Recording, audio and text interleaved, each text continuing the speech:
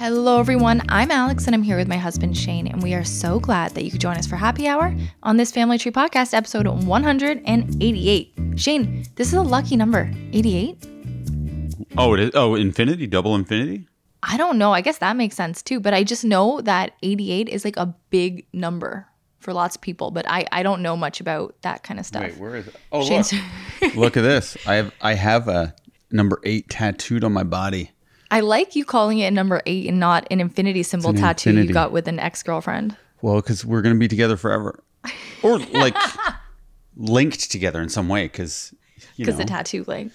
Yeah, when you date someone, you're kind of linked to them forever. It's true. That's a less romantic way, but I appreciate that. And I like thinking of it as an 8 now. Yeah.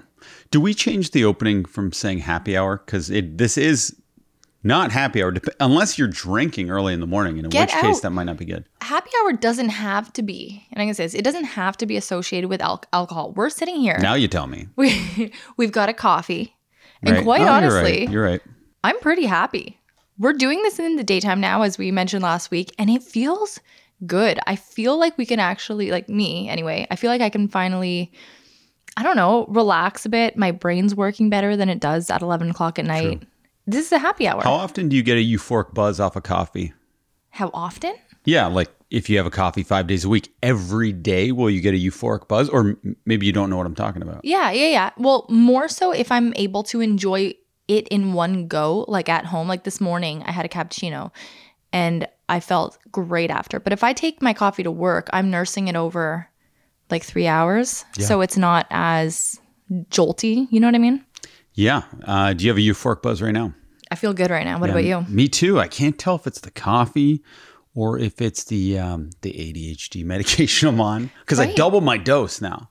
Yes. It just jump. It goes from 25 milligrams of this stuff to 50. But you like it. The first day I know you said you weren't sure. I was a little. I could feel it coursing through my veins. It was a little much the first day I doubled. And I was also, because I'll look up medication online. So I look it up, and people were saying if you take 100 milligrams, go to the ER immediately because you've overdosed. And in 2 weeks' time, I'm supposed to be up to 100 milligrams of this. It's not Ritalin. Ritalin is the brand name of this. It's just the generic version of Ritalin. So I brought it to the pharmacist. I'm like, in 2 weeks, am I going to have to go to the ER if I take this? I'm like, was I prescribed the dosage? And she looked it up, and apparently she's like, 100 is the maximum dose you can take. Yes. That might seem like a lot, and it might be a lot for you. However, it is the maximum, and it's within the realm of possibilities to live and thrive. Well, see, our doctor spoke to me after she had spoken to you, and she retold me how to take your prescription because I think she knew that your brain is all over the place. And she's like, we're dealing with a guy who needs Ritalin. I'm going to tell his wife as well. But she told me to only move up to the next dose if you think you need it. So if you're good at 2, you stay at 2. 2's pretty good for now, but what if I can be like really good at 3? I don't know.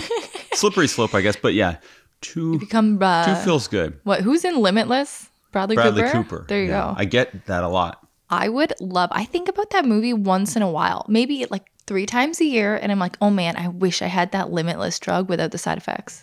It'd be so nice. It does feel like it, especially when I'm reading a book. I can read twice as fast. Okay. I'm so glad you mentioned this because this is kind of the segue that I was waiting for. And I hadn't told you what I want to talk about, but I want to talk about books for a second because I have been overcome with reading. Yeah. You used a word in there that I think, because you're reading kind of a sexual fantasy book. No, also. okay. So it's not, I called it a smutty book the other day, and that really degrades it, I think. It's so much more than that. It's a really great fantasy book. Yes, there are a couple scenes, but not that many, honestly. Like, I'm 700 pages through, and there's been like 3 scenes. But it's just a really good fantasy. So I'm reading right now A Court of Mist and Fury. It's the second book in the A Court of Thorns and Roses, whatever series by Sarah J. Maas. Anyway, as I'm reading it, right, like I'm so into the world building. I'm so into this like fantasy land that they've created. It's pretty rich. It's a lot richer than I thought it was going to be. But I cannot, like, I am obsessed, Shane, I've realized this, with the freaking love story. Like, obsessed with it. They're perfect for each other. They have this like awesome meeting and then this whole journey before they fell in love and everything and realized they were always in love. And it's like, I cannot not be drawn to that. And I have never read really like a romance book. I do not read romance books. And I cannot wait to finish this one and then start reading the next book in the series. So I was looking this up because I'm like, this can't be healthy. Right? I mean, like your obsession with the book?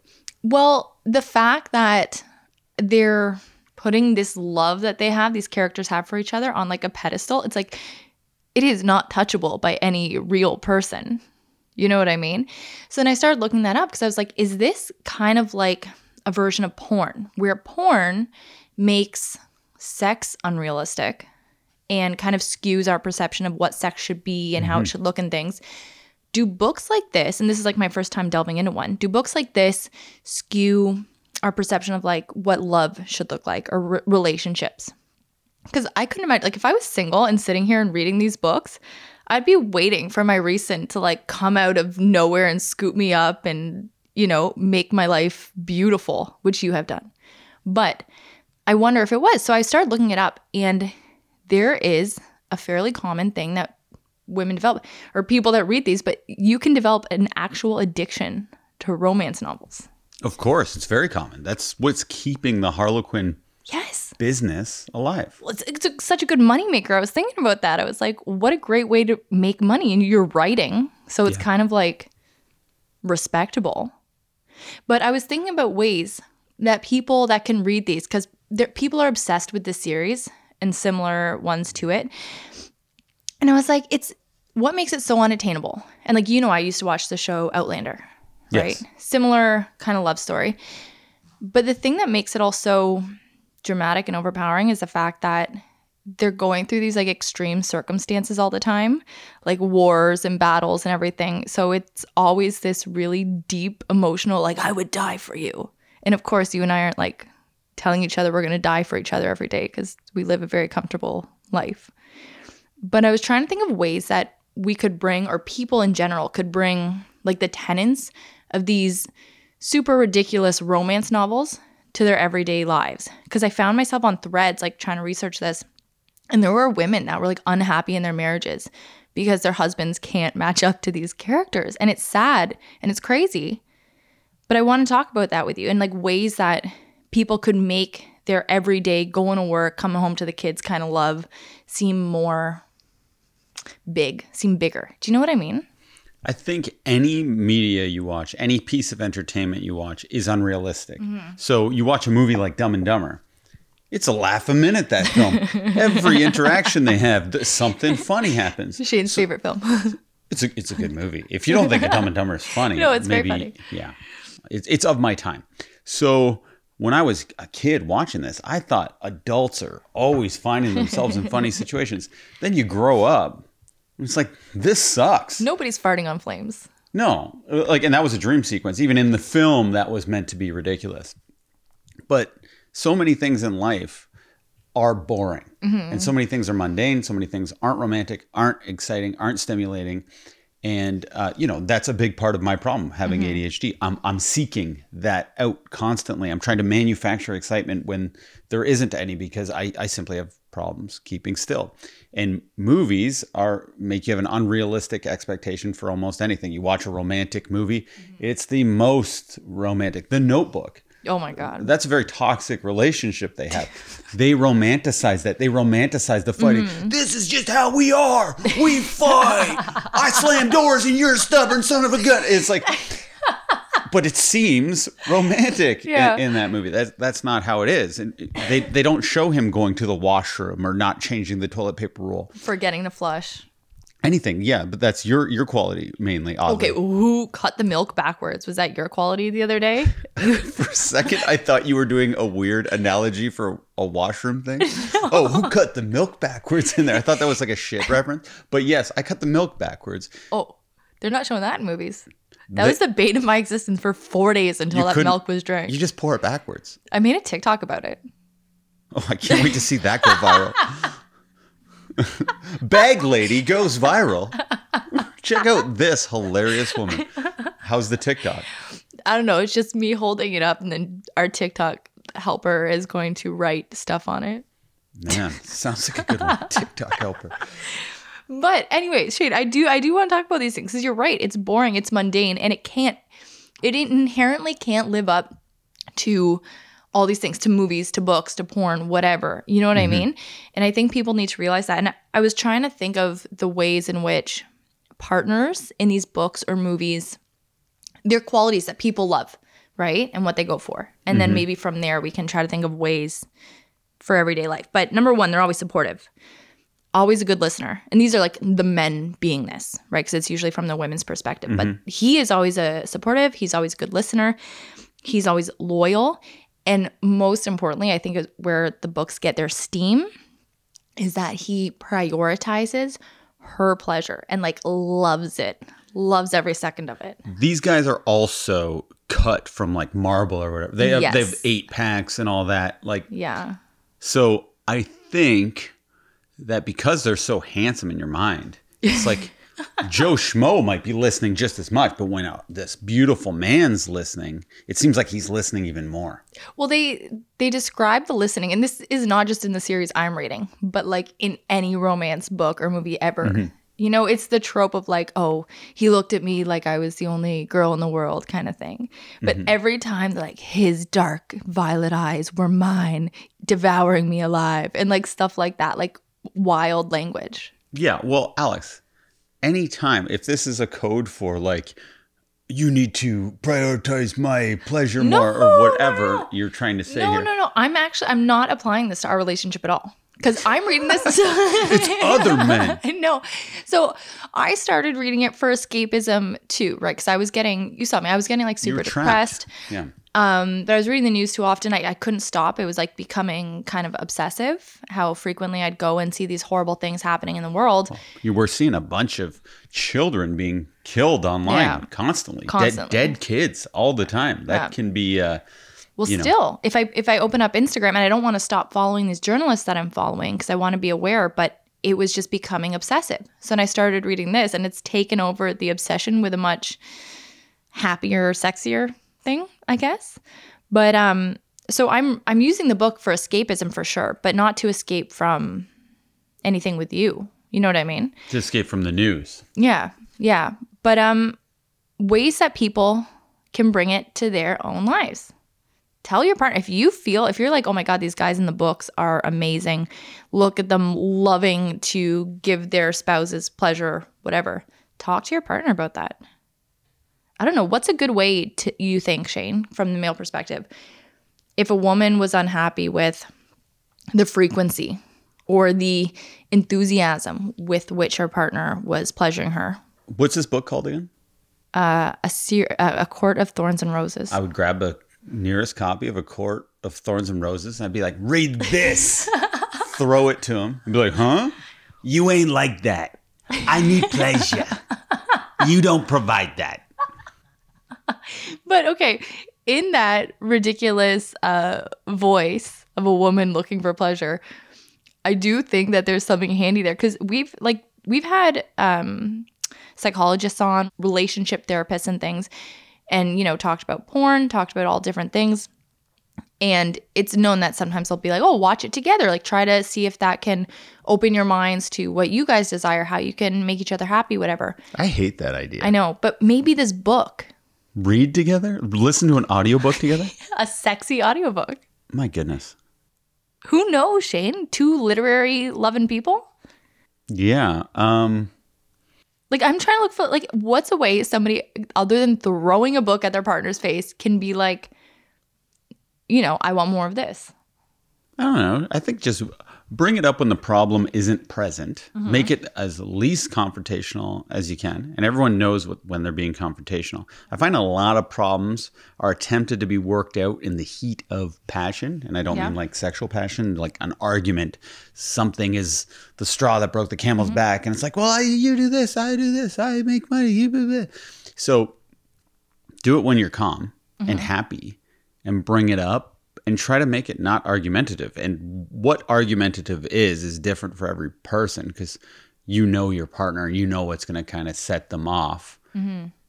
And it can be a bit of a high wire act, but I think there's a right level where even if it's broached incorrectly, if it's attempted to be broached correctly, they'll be listened to. And sometimes a partner might seem like they're ignoring you or brushing you off, but it does stick. And I find they will make effort. Because I don't think anybody wants to not make their partner happy. You know what I mean? Like if you're in a loving, if there's love in your relationship, I think even if your partner's not making you happy, they want to. Yeah, I know someone, and they were asking for advice of something, just how to make a relationship better. And it's sometimes because you want to make the relationship so good, you make it worse because you're trying to be perfect. And when you're trying to make something perfect, you're nitpicking more, or you can be a little like persnickety with that person because you hold them or your relationship on a pedestal where you just want things to be romanticized. So this person was kind of complaining about their partner, and I just told the person, don't see if you stop nitpicking, if that just changes the way your partner is. And then this person told me it worked. Like everything kind of changed because it was like, stop being perfect. And it stop looking for the perfection. And then the other person can relax because they don't feel like every move they make is so consequential. No, I like that a lot. I think that's so huge. You know, people say to like be in the moment, but I don't want to use that phrase because I feel like we throw it out so much. It kind of feels empty sometimes. But just to be more aware. So like, for an example, since reading this book, so it started to get real hot like last week in the chapters I was in. I was like, oh man, like I love this. Like I love how connected the two characters are, whatever. And I was like, I want to kind of focus on that. And then you and I were like watching TV or something. And then I was kind of in my head, this is so bad. I hate that I'm admitting this. In my head, I was kind of narrating, like you put your arm around me. And I was like, he put my arm around me. And then like, you were kind of just like doing this to my arm, like tickling it.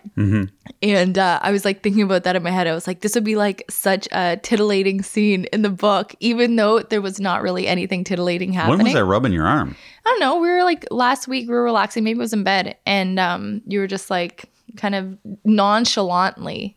I wondered what all that moaning was about. But I was like, this is actually so hot and so nice and so comfortable. And like, it just made me feel so into you, even though nothing in that nature was happening. You know what I mean? When we were playing Zelda the other day, and my turns were taking longer than your turns because I'm somehow a better player than you. It felt like you were very annoyed with me. And were you thinking, this isn't what a hot Harlequin guy would do. He would give me longer turns. And I do. I give you 2 turns every time you die, and I give it up to you every time I die. It's true. I will say my turns are 5 minutes apiece, and Shane's are 45. But we're playing Zelda, the first Zelda for Nintendo, like the original Nintendo. Well, I mean, I had fun, I think, bickering with you about the turns. Okay. Well, don't try to manufacture all this stuff. I wasn't. No, you felt overly mad, and I couldn't figure out what's going on. And I realized everything's being analyzed under the prism of, is this like the Harlequin novel or isn't it? It's not. But I don't think that there's anything wrong with being like focused on, you know, a touch and not just taking everything for granted. So like, I think there's a happy middle ground. It's not one or the other. I have to narrate everything in my head or I'm not appreciating it. I'm not doing that. I just think that, you know, I was doing that just because I had finished reading, and then it was like a reminder to just appreciate little things, little touches, little shows of love, because that's so much of what a relationship is. Those little shows of love that you do throughout the day, like a little hug while you're, you know, running in 2 opposite directions, a slap on the butt, whatever it is. Have you seen the movie Vanilla Sky? Yes, with you. Oh, that was the first time? Yeah. I kind of like that movie. I find that it has a love-hate relationship with a lot of people, but there's a line in it where he goes, the little things. Is there anything bigger? I like it. You know? Good movie. It's also a stupid movie, I also like that Tom Cruise is the one talking about the little things. Well, it was written for him. This isn't like... He's a little guy. He's an actor. Oh, it's because he's short? Well, that's what You're I'm short saying. shaming? Yeah, but I'm also short insinuating. Like he's got a small penis? Well, Man, he's really trying to force it in people's heads. he didn't write the movie. Well, you know, And Tom Cruise how in that movie Scientology is a works. very handsome man. Not that I'm some, Cruise head. yeah. I think you are a closeted cruise head a little bit. But the first movie... He's been in the best movies ever. His ratio for hits to misses is unprecedented. I don't think there's an actor who's been in more hits than him. There's not, but I did grow up, like before I saw any Tom Cruise movie, I saw him jumping on Oprah's couch. Yeah, was unfair. And I'm not saying even Tom Cruise is a good guy, but if we're just basing it on the couch thing, that got blown so out of proportion. If Jim Carrey did that, because there's so much expectations behind, oh, Jim Carrey or Robin Williams, they're supposed to be jumping on couches because them clowning around is for our amusement. Tom Cruise tried to do that for a second, which is admittedly not the way we're used to seeing Tom Cruise. But he was in a great mood, excited. Any of us who have been in a new relationship, when you're experiencing that, I think it's limerence or whatever it's called, you feel euphoric all the time. And I think he was in the first flush of that relationship. Was he with Nicole? Or, No, he was with Katie Holmes. That was kind of his outing of that. Yeah. So he's jumping on the couch and he thinks, I'm being fun, I'm being relatable. And then boom, Tom Cruise has gone mad because he's jumping. It's not like he was at someone's house jumping on their couch with his muddy boots on. He's on a set, on a fake couch that is put there to make people feel relaxed. And he's like, I'm loose. And then it ruined his career for a matter of like 3 years. And then he had to do all these other movies to like bounce back. Yeah, it was in that day. So it was like the couch thing, but then it was also like Perez Hilton, my babcha, who was obsessed with those trashy gossip mags. Yeah. They were always sitting around. So I was so inundated with Tom Cruise has lost his mind. You know what I mean? There's so many other things, though, that with Scientology or whatever that can be looked at, or maybe like real behaviors he's doing. That seemed like a fun performative action. And to me, it just made me feel like, oh, I can't, if I'm feeling one way, I can't necessarily do that. I was pretty much shouting off of rooftops, though, when you and I first got together. I know, but that's what I mean. If you're Jennifer Lawrence and you do that, I think you can do that because you're kind of funny and quirky. I'm trying to think of the equivalent to Tom Cruise, the female equivalent. Like a more serious. If Nicole Kidman maybe even did that, that's a pretty good equivalent because she's not outrageous like that. Yeah. If she did that, you might be like, Nicole Kidman off her meds with, in that time, you could just jump to any assumption. And if you're a popular gossip mag like Perez Hilton was, you kind of take that as that's it. Yeah, they are crazy. I think that's a good comparison too. And it's funny because they were together, but I do think that's really good. Were you shouting off of rooftops when we first started dating? It seemed like it. But I don't know if you were just putting that on for me.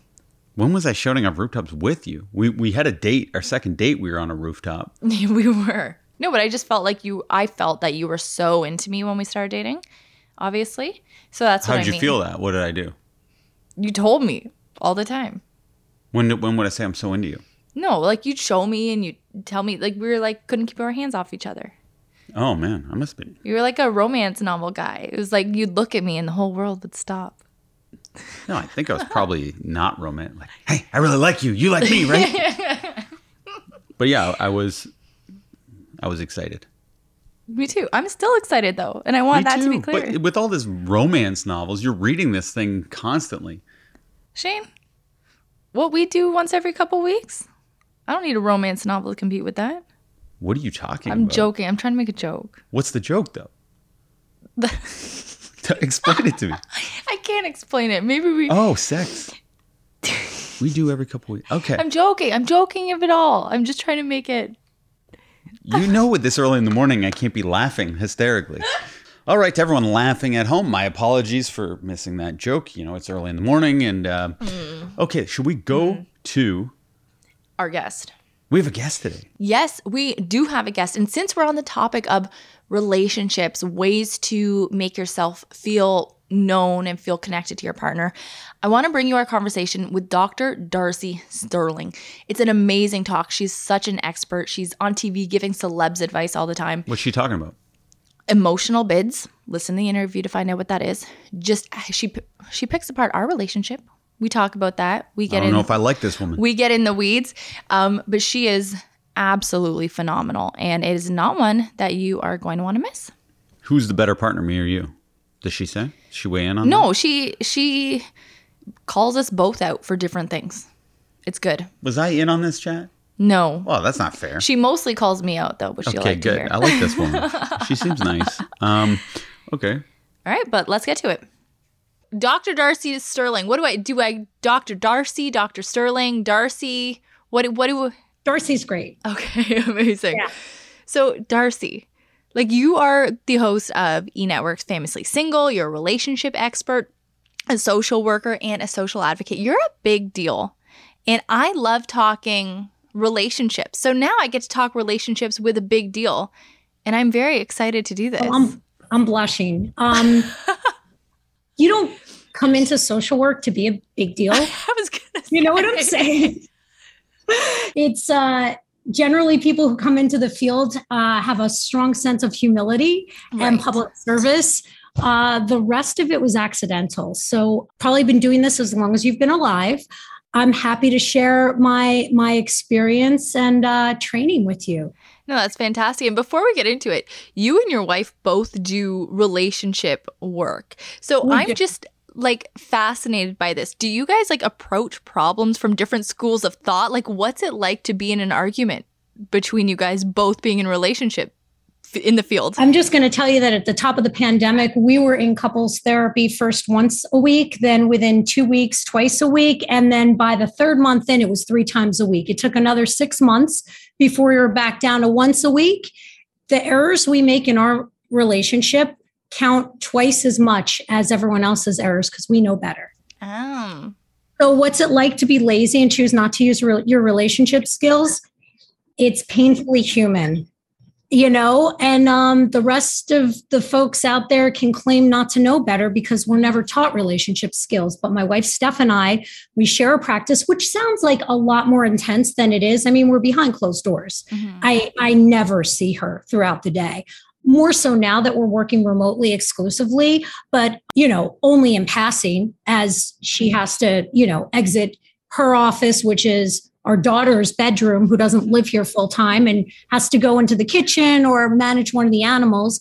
But we don't spend a whole lot of time together working together. And on the rare occasion that we do get to work together, I am going to sound so gay, which I am. I am reminded of why I fell in love with her, because her clinical mind is the mind that I first met. We met at NYU. I was getting my PhD. She was getting her master's degree.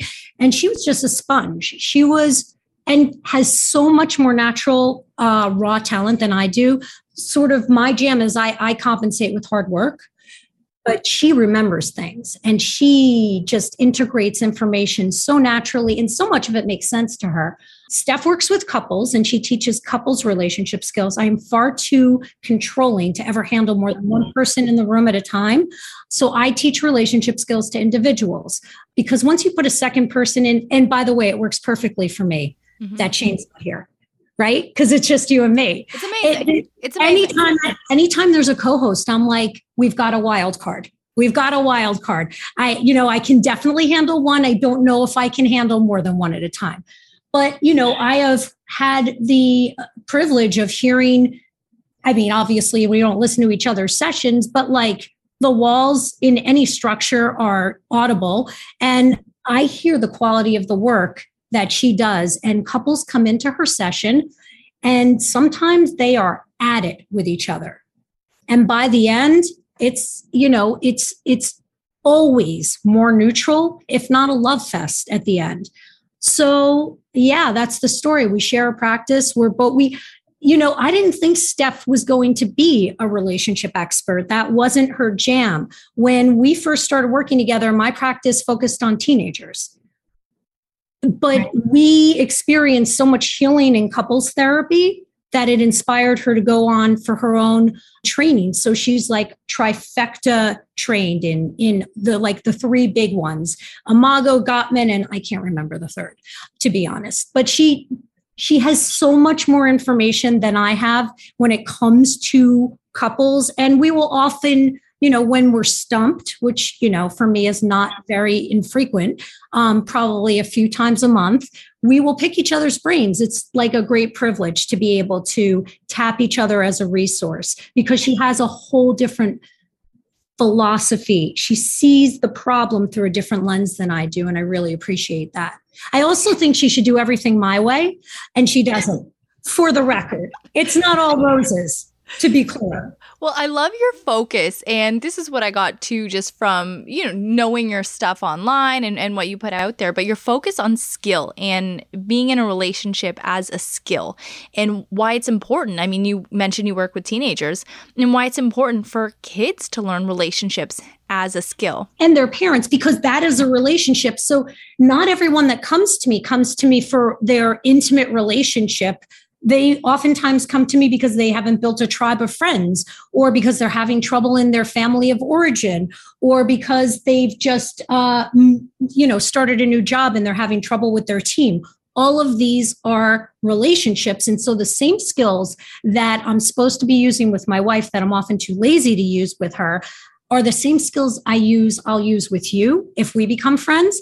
I use with my assistant when I work with her on a daily basis, and I use with my friends who I hang out with at night, and my family of origin. Like I use this, it's the same skills. So the first 15 years of my career, I spent working with teenagers and their parents, and I was teaching relationship skills. And the thing is, because it's under the layer or the label of therapy, so many people, even today, in the throes of a mental health crisis, global crisis from the pandemic, even today with what we know about trauma and about the fact that none of us come out of childhood without some fractures and wounds, there's still such a stigma attached to therapy.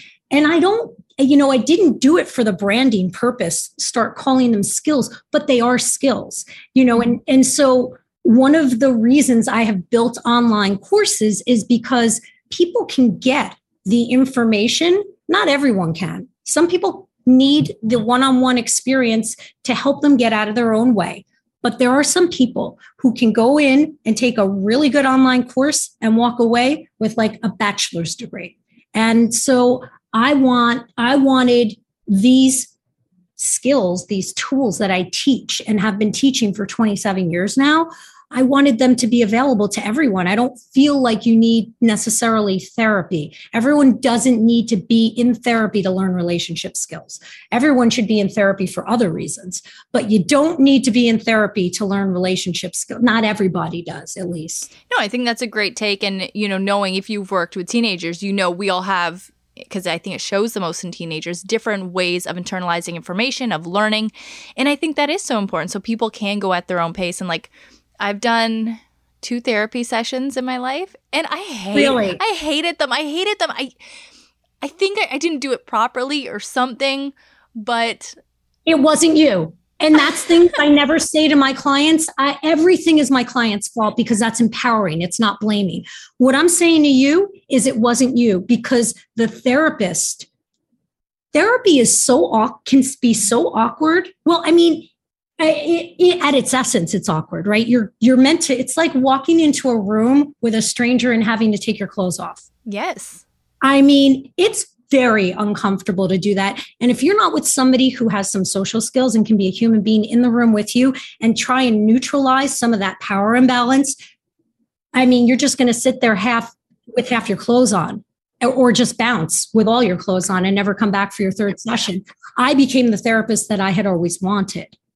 My goal is to make the whole process less awkward and more relatable and less shaming, because we all need it. You know what I mean? What was your experience, though? I totally talked over you. No. It was fine. You know what? I went in, and to use the analogy of getting naked, I stripped off everything within the first 5 minutes. I was like, okay, here's my issue. Here is what's bothering me. Here's what could be behind it. Just laid it on the table. And then it just didn't really progress. And I was just giving everything all in at once. And maybe that was a mistake. But then in the last 10 minutes, it was all about booking the next session. So I was like, you just want me to be here or something. It felt very disingenuous and just awkward because I was putting it out there and then I wasn't being met with a human response. Yeah. Engagement. Yeah, it was weird. It was very weird. And it doesn't have to be like that. I mean, look, that's been my experience in therapy as well. And except I didn't take my clothes off because I would rather put on the Darcy show for an hour, even if I have to do it 2-3 times a week to feel like I'm really in therapy and I've been there. Certainly when I transitioned out of my last marriage and was questioning my sexual orientation for a solid year, I was like hitting the couch 4 times a week. It's not necessary for it to be that awkward. There are things my therapy sessions sound like this. I'm already feeling better. Well, then I did a good job. No, I mean, and it's so unnecessarily awkward. I mean, it's such an old school approach to try and project that blank slate, that professional clinical slate where like you've got a poker face and you're very modulated and you're just like nodding and stuff. That doesn't encourage you to share more. That it puts so much of the responsibility on the client. And I do believe that therapists need to take more responsibility for directing the course of work and communicating with their clients on negotiating what the goals are, what they think the time frame is. Yeah, I guess maybe it probably worked out that the therapists that I've had by and large were so profoundly disappointing because then I wind up being the therapist that I am because I know what I wanted. Mm-hmm. No, and absolutely. That's what we do. Look, and that's what we do in relationships.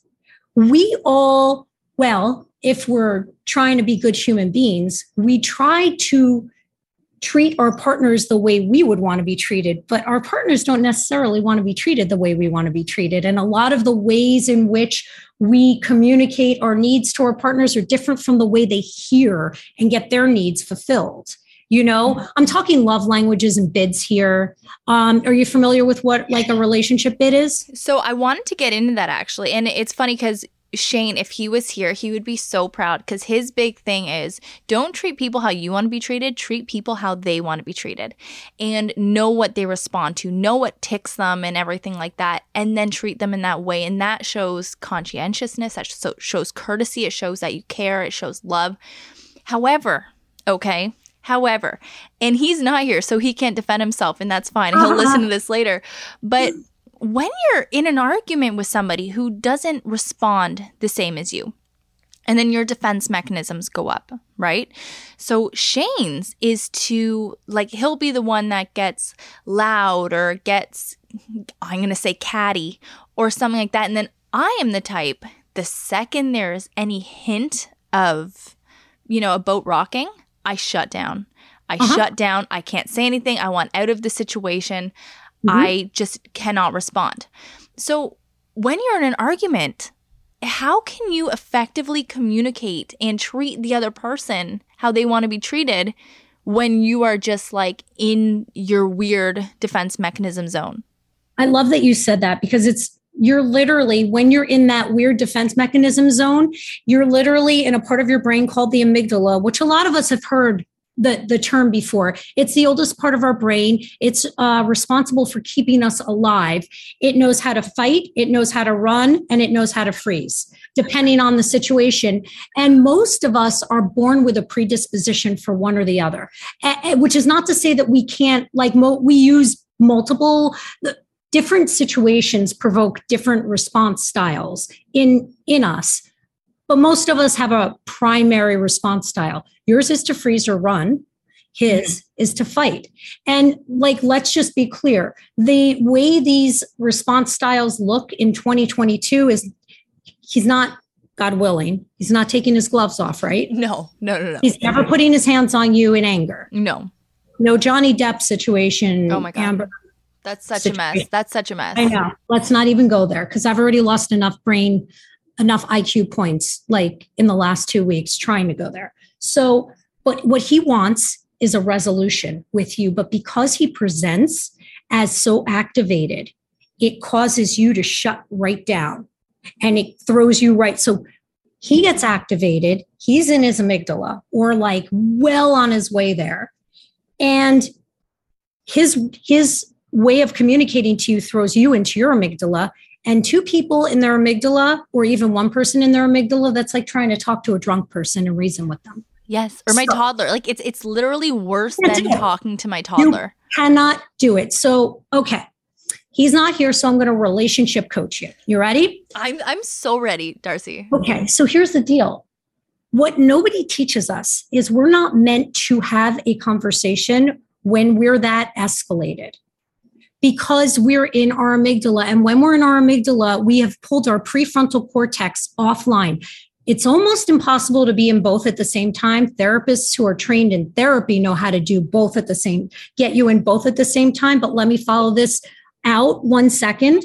Your prefrontal cortex is the part of your brain that can anticipate the consequences of your actions. It's the part of your brain that can strategize, that can think through things, that has the ability to feel empathy and read empathy in each other. But you're out of that when you're in your amygdala. You're almost never in both at the same time. And so I don't want you guys having a disagreement when you're like that. What I want you to do is get in the habit of saying to each other. So when he's like that, he wants to approach you and he has to cultivate the self-discipline to maybe approach you and say, so I'm upset and I know I'm not in a place to talk about it right now. Can you please tell me when we can talk about this topic?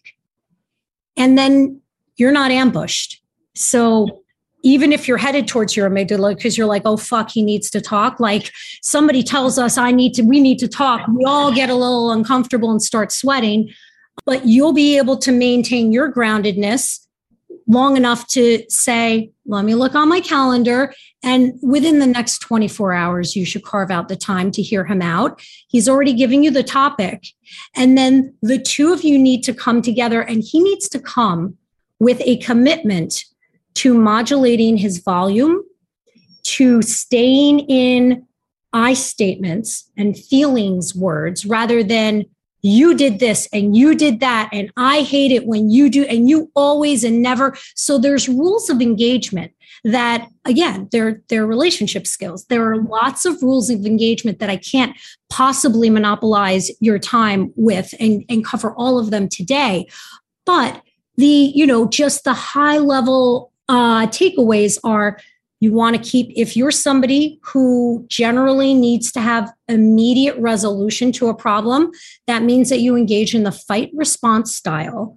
And so when you have your partner at a different point, ready to hear you out, you have to modulate your tone. You have to be very aware of body language. So like 75% of how we read each other is based on body language. You right now are very relaxed. Your chin is on your hand. You're leaning in. It all tells me that you're curious and you're really engaged with me.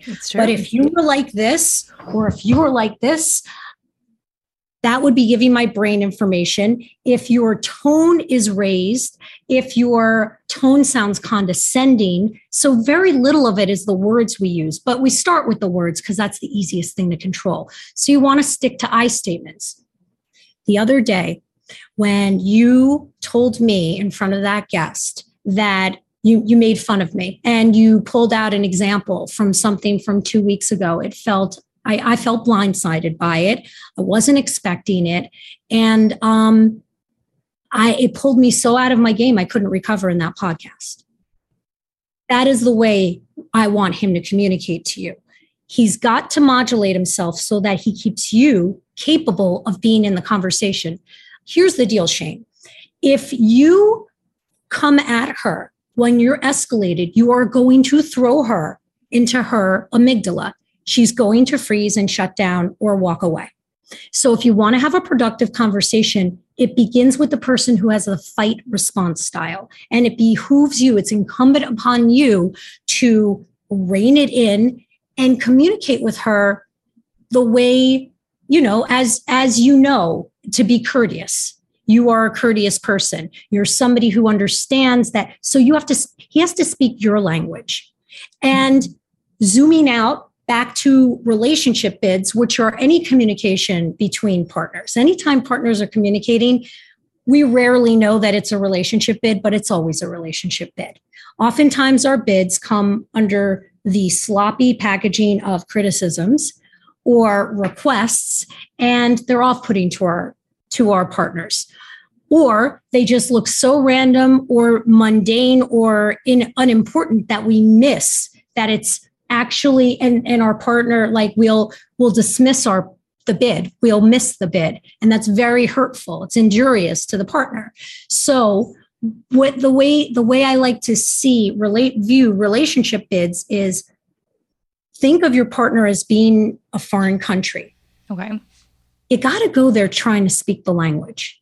You can't speak English and expect everyone to understand you. It's not their responsibility to know English, right? Yeah. So as going back to what I was saying, a week ago, because this tangent has been a long time, when I said we tend to treat our partners, if we're good enough people, the way we would want to be treated. And what's most important is to learn how they want to be treated. So that is where love languages come into play, knowing what our partner's love languages are, but also knowing what their fighting style is. So the two of you need to come at it when you're regulated, when you're emotionally grounded. And if you feel escalated or you feel that he's escalating, one of you needs to go to the bathroom, take a few seconds in there, a few minutes in there, try and ground yourself, and then come back. And if you can't, on an emotional discomfort scale between 0 and 10, 10 being the most uncomfortable you are, 0 is completely neutral of discomfort. If you can't come back at below a 3, it's not time to talk. It's going to throw you right back in your amygdala. I know, I like that, because then it's self-regulation, but then you still have both people kind of saying, okay, this is where I am emotionally. Can I be here or no? And I think that's so important, because I had some people writing in too, and they're like, oh, I'm the fiery one in the relationship. It's me that's coming at my partner. And it is so tough. Sometimes it's hard to self-regulate. Sometimes it's hard to do these things, and you want to have the discussion here and now because you don't want to waste any more time thinking about it. But it's tough. And Darcy, you mentioned a few times relationship bids. So many of us and listeners are so far out of the relationship therapy world. Can you get into detail about what a relationship bid is? So every time my wife wants to show me a video of one of our animals, which is every second of her life, or a CrossFit video of what she's just done at her recent box workout, my eyes want to roll in the back of my head, and I just want to bury myself in work because it seems unimportant and it seems like trivial and like, really? But it's actually less about the animal video or about how her clean and jerk went in this workout that she did. And it's more about her and me connecting in that moment, me showing her, I'm going to put down my work because that's always my drug of choice. I'm going to put down my work and give you the 30 seconds. Here's the deal. Our partners are going to get attention from us one way or another. We have a choice. Is it going to be positive or negative? It's like having a toddler. Don't you have a toddler? I have a toddler and a 4-year-old. And okay. I can relate to this because if I'm not getting the attention I want, then this is a different topic, like self-sabotage. I will seek out negative attention and I'll be like fucking so annoying and just get in his face or just about like, oh, I need a hug. I'm feeling so, you know what I mean? It never works out well. So, but here's the thing. I mean, what I have learned in my old age is to literally be like, hello, I need some attention. And I do it in a cute little pouty voice, which is less off-putting than being like, excuse me, Steph, I'm needing some attention. And I'm more likely to get my needs met. I'm more likely when I'm direct. Rather, I've learned the ways in which I used to act out, probably still do. I'm sure I've just gotten more creative at how I act out that I don't notice it anymore. But all of which is to say that when I'm needing attention, I will say it. I will directly say it. Can you say it? Oh yeah. No, I'll say it. I have no problem doing that. But I Do you think know what you need? Do you need a hug? Do you need words? Do you need time? What do you Darcy, need? I always need a hug. I always need a hug. I always need something physical. I always need sex. That's physical touch is my love language. Touch is your thing. Nothing makes me happier Yep. or more and nothing makes me feel more comforted than that. Yes, in touch. I'm with you. It's my top love language also. Does he know that when he walks by you, he should be touching you? He does. He's pretty good about it. Like even just like a little butt slap or something. You know what I mean? Mm-hmm. And he's really good about it, and he really does go out of his way to do that. But like maybe I want it too much, and then he is less touchy, but still very touchy, but like less. So then again, it's like the confluence of love languages. You know what I mean? So here's the other thing. I don't know if this it won't scratch your itch quite as well, but have you tried giving the affection that you want? Oh, yeah. I mean, like for you to pass him and give him the butt smack, for you to play with his hair, presuming he has hair, for you to like touch him as often, like sometimes when you want the hug, for you to just go behind him and give him the hug. Also, do you know what his top love language is? So I'm like, I cannot get enough of him. I think he's like the sexiest person I've ever seen. Can't get enough. And so always like attracted. Like it's too much almost. You know what I mean? His love language. He's a very lucky guy. He is. I mean, that's not a complaint that most straight men come to me with. Well, Shane, when you're editing this, listening to this, take that for, Nonetheless, I'm sure you give him a run for his money. 100%. And his love language is acts of service. And like, we have a business together. I'm a very forgetful person. I got lots on my plate at all times. Even when I'm trying hard, I just like, I forget things. I'm so not A-type. And that's the thing. He's forced himself to become A-type because he hasn't been diagnosed, but we think he has ADHD. He has something that hasn't been diagnosed. And he has forced himself to be on top of things, and he can't understand why I am like, will never get there. And it's like talking to a crazy person. I'm like, oh, no, I'll remember this for next week. I'm on it. Like, let me take that part of the business. And then Darcy, like, I will write it in 5 different places. I will set 10 reminders, and it is gone. And do you have an assistant? No. Okay. Do you look at your calendar? Yes. I want you to practice for the next 7 days under promising to over deliver. I want you to say yes to 1 out of 5 requests from him. And I want you to try and hit 100% on that. Say no to most things. Gracefully. You strike me as somebody who would be pretty polite. I wish I could, but I can't. But when you say you're going to do something, commit to it. Commit to it. Make it your priority. Put a Post-it on your computer and fucking do it. That's simple. So be less of a people pleaser. Be less agreeable or inclined to say yes to things. And the few things that you say yes to, do those things. And you probably need an assistant. You've got like a 4-year-old and a 2-year-old. Yeah. And a business and a husband. Are you kidding me?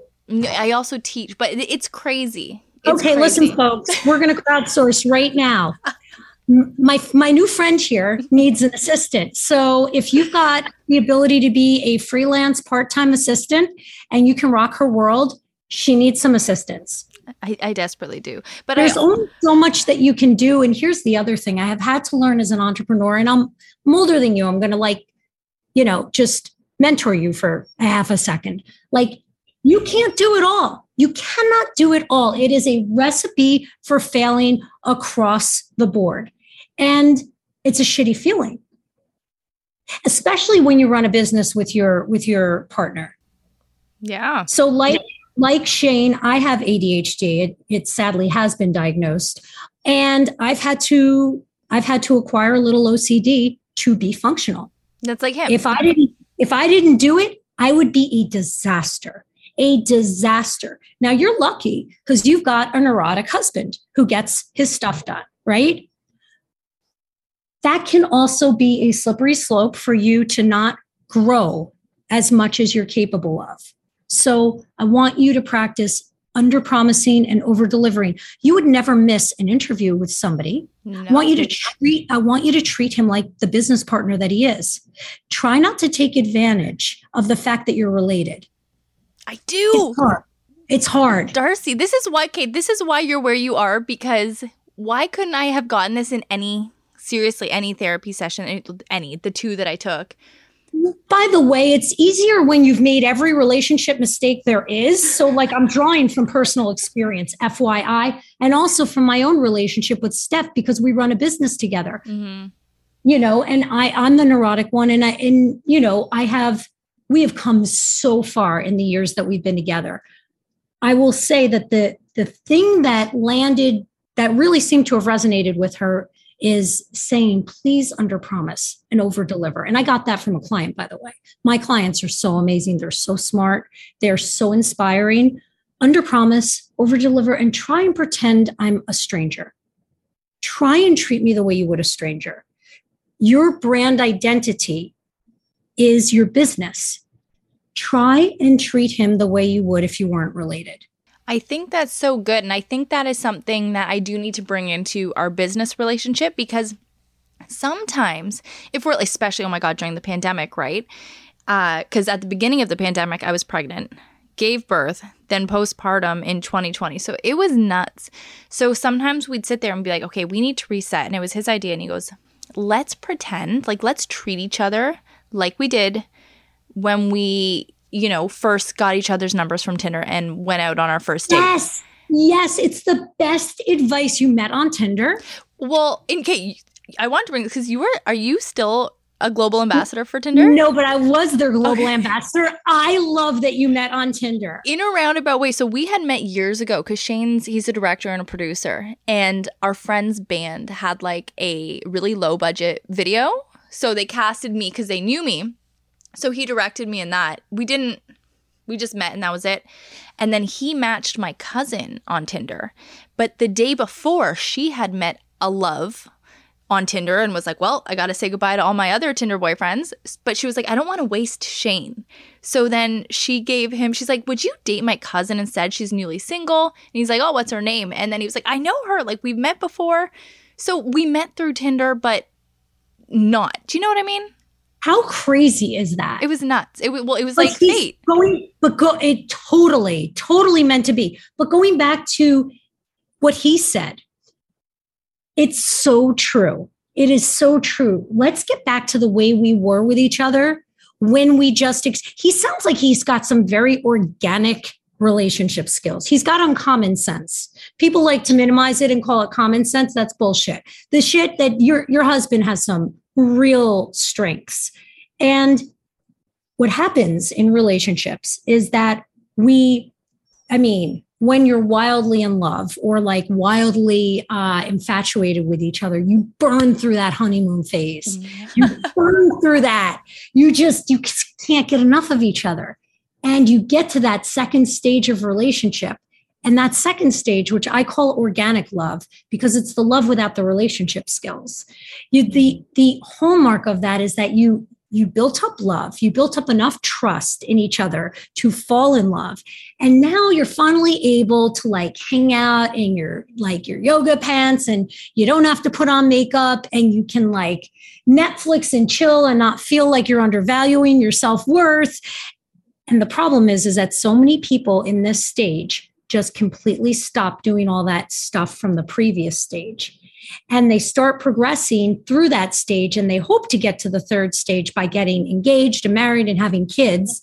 But if you don't reintegrate some of that dating behavior, some of the seduction that you engaged in early on, you're going to burn out, because all the stuff that caused you to fall in love with each other, it's like having an exotic plant and expecting it to be gorgeous without watering it. Hold on one second. My marinara sauce is burning. I gotta stir it. That's crucial. All right. Got it. So, Darcy, I have 5 minutes left of a babysitter, and then I got to hightail it. I know, it's shit, because this is so fun. But, sorry, continue. Continue with what you're saying. I just had to say that. Right. We have to keep dating. It takes discipline because some of what we love in that second stage is that we don't seem to need it as much. We love each other. We want to have sex constantly, maybe. And we progress the relationship into like managing things together. Maybe we move in together. Maybe we like start introducing our partner to our friends and our family. You have to have that alone time. You have to have that dating stuff. You have to sext each other. You have to be seductive with each other because it's the only job description that the other partner can, it's a job description that only each other, the two of you, only the two of you can't talk. Only the two of you can fulfill. Right. And you love your partner. You love your partner. We forget that we love our partners. We forget that they're the most important person to us. We have to value them and not slack on them, as so many of the fantasies and the fairy tales tell us that like, and they lived happily ever after. Actually, no, they moved in together. They got engaged. They got married. They had kids. They are incompatible in terms of like cleanliness and household chores, and their values around money and everything else are incompatible. And it was a big hot mess. That's the reality. Relationships are the Olympics of compromise. Compromise, compromise, compromise. Nobody is going to love you in your most raw version of yourself, which is to say your laziest version of yourself. We have to brush our hair. We have to take a shower, and we have to leave the house, especially now that we're not in the throes of the worst of the plague.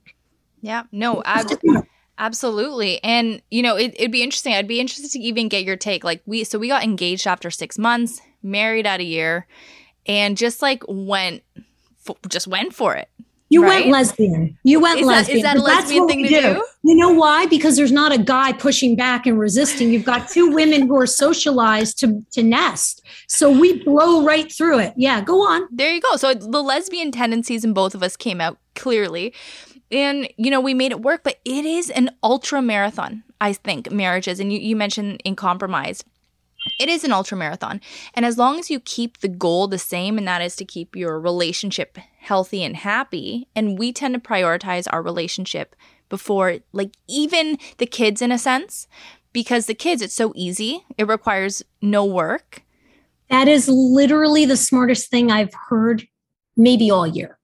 That you put the relationship above the kids. That is not selfish. That is serving your children. Mm-hmm. That's serving your children. TikTok hates us for it, but that's what we like to say. Yeah. Oh my God, TikTok has such hatred. So it's so easy. The haters are there. I know, but listen, Doctor, I have to leave. My babysitter is about to pee. She just sent me a message. Literally, this is the fucking worst. I am so grateful that you came on. You hear that? Yes. You hear this buzzing? That's Instacart with my delivery. Hold on. Well, okay. I'm coming. I'm not going to make your babysitter wait. I'm here. Fine. Darcy, thank you so much. Where can people find you? Where can people get you to be their coach? Everything. Yeah. AskDrDarcy.com. And if you are interested in working with me, which there's not an option at this moment. I have a wait list. But you can get on the wait list by clicking the work with me button. Amazing. Thank you and so much. And you have my phone number. You call me anytime. Oh my God, I will. Text me your relationship questions. Yes. It was so nice meeting you. Yeah, I would love to meet Shane at some point. Oh, you will. Absolutely. Okay. But really, take care. It was so nice meeting you. Thank you so much. Thanks for having me. Bye. Bye, Darcy. Well, that was a good interview. Thanks, babe. But this is going to be an even better, if possible. I might be speaking out of turn considering we haven't recorded it yet, but this is the mailbag segment. This is where Alex takes the listener questions. She answers them, and I'm along for the ride. No, I like it. I like the questions this week. They're good. Okay. All right. So the first question we've got. When nude pics are leaked, why is the blame usually on the one who took the photo and not the one who shared them? First, is it? I don't know. I think that might be the vocal minority of people are Like, it's always extremists, like religious extremists or misogynists or something. Yeah. It's the same people who tell you, like, you dress like that, you deserve any catcall or further harassment. But I don't think most people think that. I think it's the perceived thing, because that's all you see are the people who are shouting. Yeah, it's a tricky situation, because I think when you send, an intimate photo to somebody, you're entering like an unspoken agreement, like a contract. It's like, all right, I'm sending this photo, I'm taking this risk and trusting that this person is going to be good. And then that person is receiving the photo under the guise of trust, and that no matter what happens, they're not going to share it because it was sent to them in privacy. But the thing is, people are crappy. You know what I mean?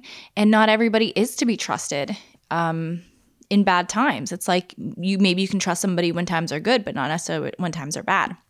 So it is always risky, but I think that the onus is definitely, and with the people I hang with, the onus is definitely on the person that shares the photo. Yeah, and I think there should actually be legal repercussions for doing something like this. And Yes. I think the fact that it's not so clearly defined the amount of trouble you'll get into, you shouldn't need to even have this law, because it should just be known.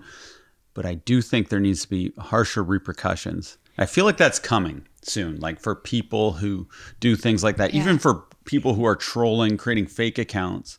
I feel like there's going to be something that can police these people with real repercussions.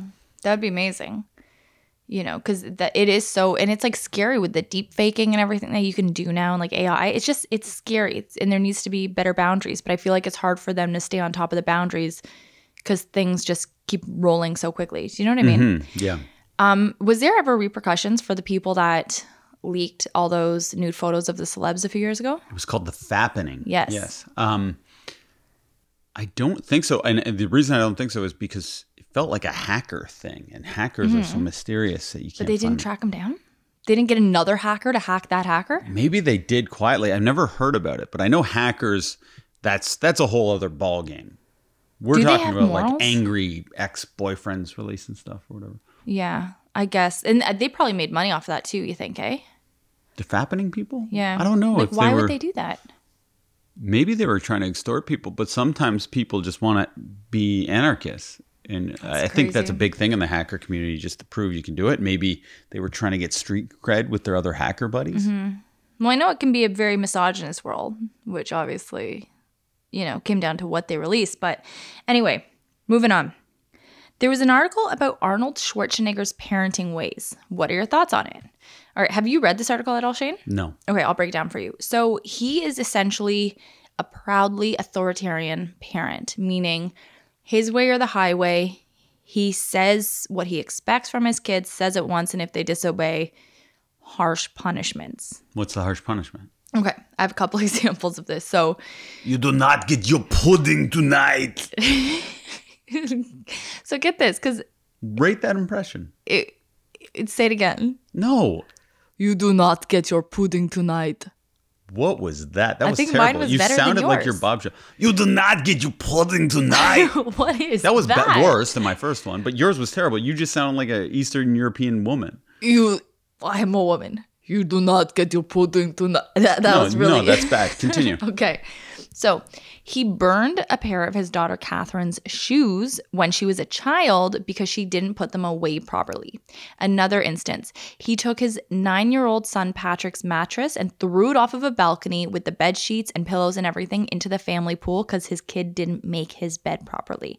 So I'm assuming a fit of rage, because who's doing these things calm, cool, collected? And if you are, maybe that is even more scary and psychotic. But he's taking the bed and chucking it out the window, taking his daughter's shoes and burning them in front of her. Like, that feels kind of sadistic, right? It's like, I'm not just going to getting rid of these shoes. So it said he insisted his children make their own beds, scrub their showers, have clean their own toilets, and have to wash their own clothes, because he grew up with little money and was self-reliant and whatever. But I mean, did that part, like, you can raise self-reliant and respectful kids without burning their GD shoes. You know what I mean? I do know what you mean. And this is such an extreme example. I don't know It's what the crazy. expectation. No one, I think, is going to say that they agree with Arnold or his behavior. Of course, but authoritarian in any way, and like there's some things that you have to take a strong stance on as parents. There's lots of things. But without the repercussions, and like I get it. Like I have at nighttime trying to get the kids to bed, that's when I lose my cool the most and when I have to really stay on myself to keep my cool. And when Shane will be like, pat me on the shoulder and be like, it's all right, take a deep breath, whatever. But I'll say things like, well, it looks like somebody's not getting a Furby for Christmas, or if you keep acting like this, we're not going to so-and-so's party.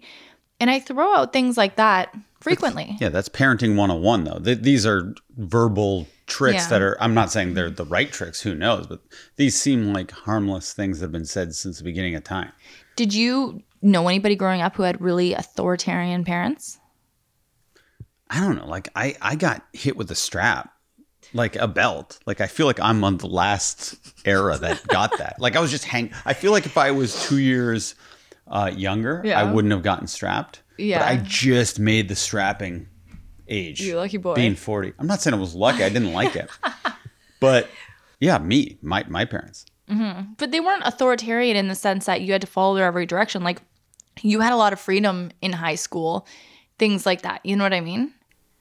Yeah, but I don't know if what constituted a strapping? I'm trying to think.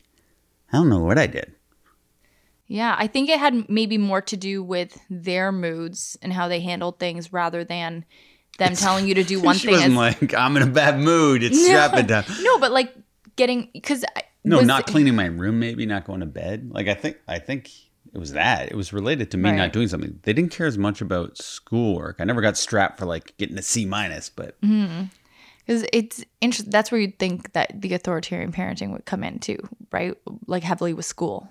Because I know, like, if I think I had one friend especially who had a really authoritarian dad, similar to Arnold. Yeah. But smaller, like not obviously a bodybuilder. Well, that would be an assumption. No, he's Mr. Universe. But he was super authoritarian. And like I'm sure if you asked, say he's giving tough love, but I know my friend wasn't feeling love at all, tough love or otherwise, in those moments. It was just feeling like she was feeling small or whatever. And then when she finally got out on her own, like in university, she went a little crazy. You know what I mean? She went a little wild. Yeah. And acted out in a lot of ways that I think were not healthy. Yeah. And I think it's kind of scary. Of course. But from Arnold's perspective, he came from nothing and became the most successful person in America at one point. He was in the number one box office film. So he probably attributes all of his success to that upbringing and thinks, if I wasn't brought up this way, I would not be successful. Mm-hmm. So that's where he's coming from.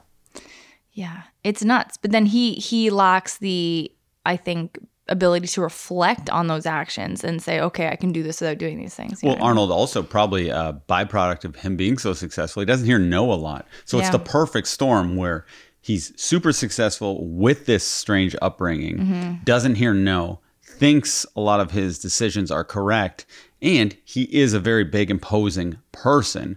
Even without the fame and everything, you probably don't hear no that often if you're 6'3" and are 240 pounds of pure muscle. And he was probably trying to work through his feelings while he was like cheating with the nanny and like getting all angry and was all pent up and crazy and taking it out on the kids by burning shoes. Nanny sex probably led to him being like, give me the lighter fluid. I'm on fire right now with having sex with this nanny. I need to burn something. You make job easier for the nanny. Stop that voice. Make your bed. That's the worst imitation I've ever heard. You need to make your bed and make life easier for the nanny who I love so she has more time to have sex with me. He's not Russian. He's not Russian. I'm not trying to do Russian. You're doing Russian, I can't help it. Everything I do sounds Russian. It's true. But he's Austrian. Love. Wait, it's the love. It's the way I said love. I can't do it. Everything's going to sound Russian. Next question. How do you keep your cool when people are terrible online? Regarding breastfeeding video. So asking about a video I put up before, me breastfeeding Betty while we were in line at the airport, whatever. There's every day I get like 50 new hate-filled comments about it. Mm-hmm. Today, even it's funny, somebody wrote, this is the last thing. It was something like this, like paraphrasing. This is the last thing I'd want to see in an airport. You taking out your disgusting titty, spelled Tiddy. Barf face, barf face, barf face. And I was like, what? Like, first of all, why am I disgusting? Second of all, you're not seeing these things. Anyway, I get like 50 of these a day on that video. I don't know, Shane, I'm sure you've dealt with not so nice comments before online, but I think for me, it's just like having a thick skin and things like that won't get to me. I think I'll find it more hurtful if somebody came for, I don't know, maybe a different aspect of me. Because if it's just about public breastfeeding and that makes them uncomfortable, I just disagree so wholeheartedly that I just think they're in the wrong and that they're just so, lost in a weird world that they're going to say things like that. Of course, they're going to hate on breastfeeding. But I think if they attacked me personally or something I thought I was good at or like my family members, that's when I would get my back up.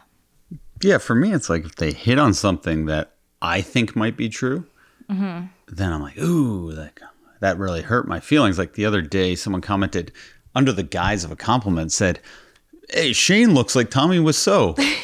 From The Room, if you haven't seen like, that. Look him up hi, right now. Mark. Like, from the movie, James Franco made a movie called The Disaster Artist where he played him and based on him. But he says that, and I'm just like, you have hurt me today. I said, which is a line that Amy Bryant says in this hilarious SNL digital short about CVS on Valentine's Day. And she goes, you have hurt me today, when this man gives her a terrible Valentine's Day gift from CVS. Anyway, the guy then goes, oh, I thought it was a compliment. By the way, love the podcast and your show with the dessert. So that's like classic troll behavior. Saying something a little antagonistic, me responding, then being like, love you, bye. Thought you'd like that. No one wants to look like Tommy Wiseau. And I'm thinking, maybe I do look like him. But just, there's so many things. I'll be walking down the street. I'll see someone. I'll be like, that's an attractive person. That's not. That dog's ugly. That's cute. What an ugly baby. Cute baby. I just never say the things in my head. They're intrusive thoughts.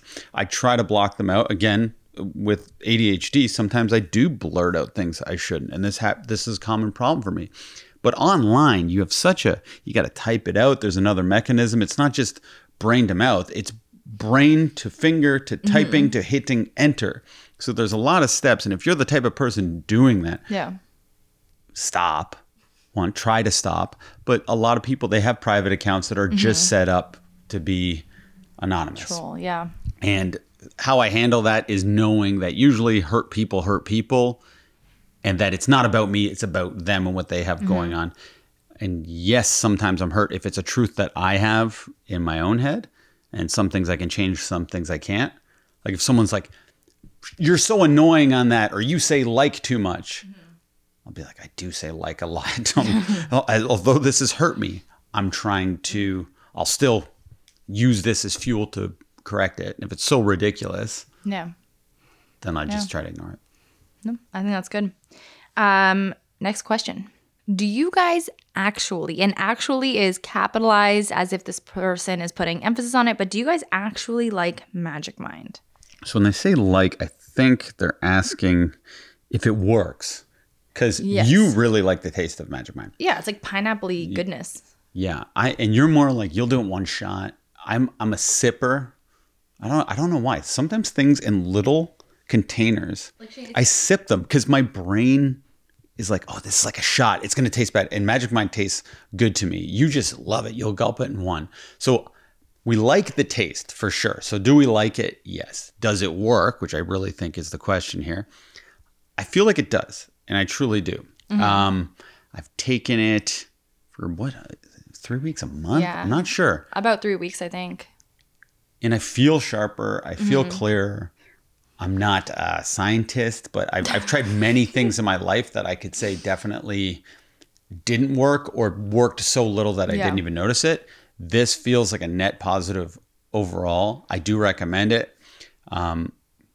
Yeah, what do you think? Yeah, I recommend giving it a try because it might be something that works for you. Like, I have realized that my coffee intake has decreased a ton because my coffee intake got really high when I was on mat leave with Betty. And it just hasn't gone back down since then. But I don't even really think about it. Do you know what I've noticed about you? What? You're just, and I'm not saying this is solely because of Magic Mind, but you're just reading all the time now. And you would never read before. And I was thinking, I wonder if there's a correlation between Alex just constantly reading and not doom scrolling on her phone with Magic Mind. I wonder. Maybe. So yeah, for us, yes. Again, like try it out for yourself. I scour the internet. I was looking for people who said it didn't really work for them. You can't really find too many people saying negative things or even neutral things. So yeah, I'm super into it. And like a lot of shows I listen to, people I respect have talked about it. I tend to think it really does work for focus, especially if you're kind of ADHD adjacent, or if you have ADHD, person like me who has trouble maybe focusing, maybe a person who's drinking too much coffee. It does help with that. And yeah, full disclosure too, they are a sponsor, and I know sometimes like, oh, you're just saying that because whatever. But if you've been listening to this pod for any amount of time, you know we only get sponsors with products we actually use, actually believe in. We do have a promo code, which is... So it'll save you 20% from a one-time purchase. The promo code is FamilyTree20. And you can go to magicmind.com/familytree and you'll be good. Save you 20%. Goes far. Okay, but do we have another question?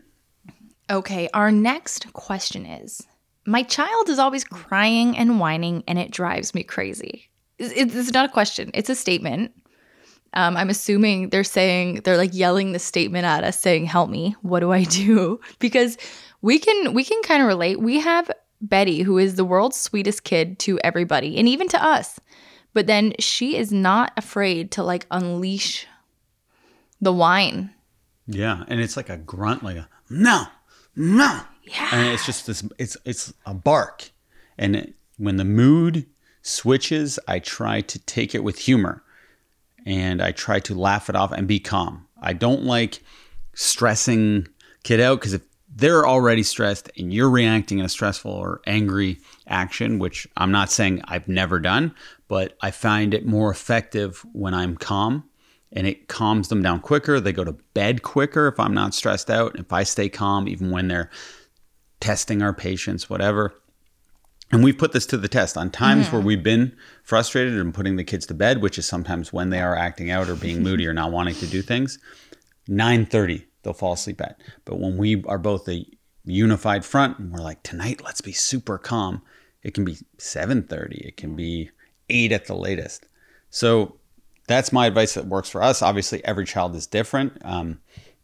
Some kids might have a lot going on that you don't know. Some children might have ADHD. Not that everything leads back to that, but in some cases, it might be useless, but it's all how you react to it more than anything, because it's just going to make, even if it doesn't help the child, it helps you mentally. Yeah. See, so I was looking this up from what some child psychologists were talking about, and there were 2 things on the list that Shing, you do really well. So the first one is that, like, humor to break the mood and calmness.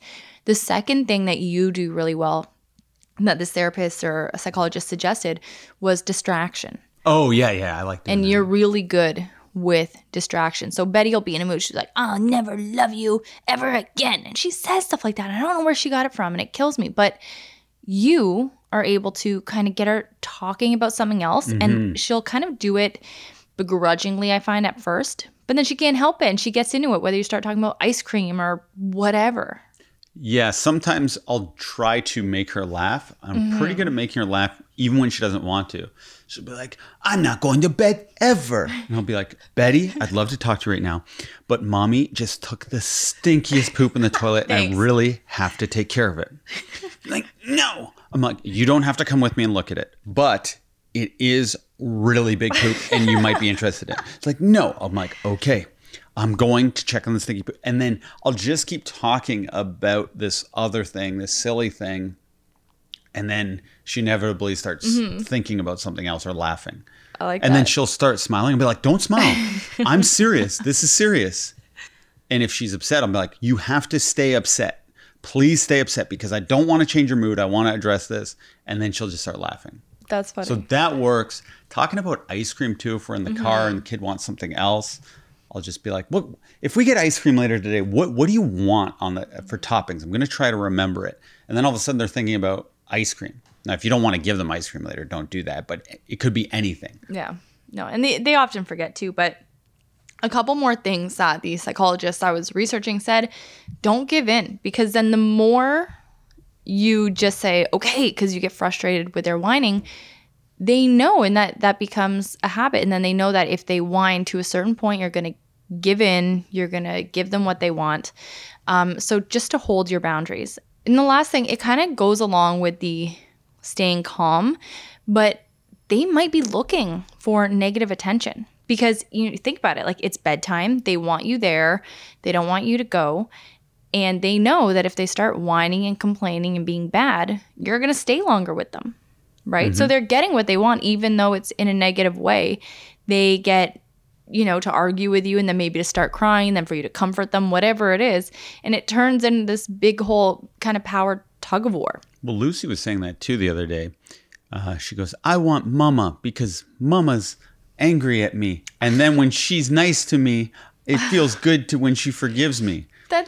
So she likes, and then the next night, because we had talked about, okay, we got to be kind of calm and united here. Like, let's stay calm the whole time.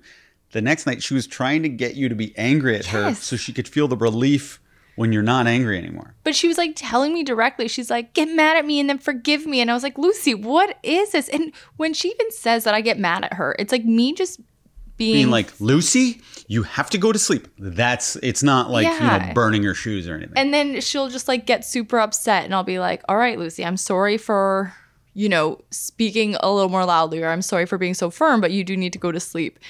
And then she'll be like, forgive me. And I'm like, Lucy, I'm not mad at you. Like I'm mad at the situation, but I'm not mad at you. And then it's a weird thing, but we're trying to get out of that habit right now.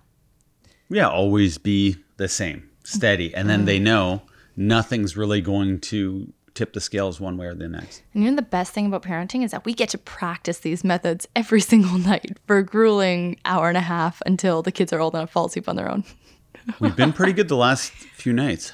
They went to bed at a good time last night. Got to play Zelda. Oh, yeah. But Shani boy, that's it. That's all. Okay. Well, another pod in the books, another good pod. Alex has big plans coming up. I don't even want to say them because if we speak them out loud, then you get that dopamine kick before you actually do it. So I'll leave it at that and just say thank you so much for listening to This Family Tree Podcast, episode 188.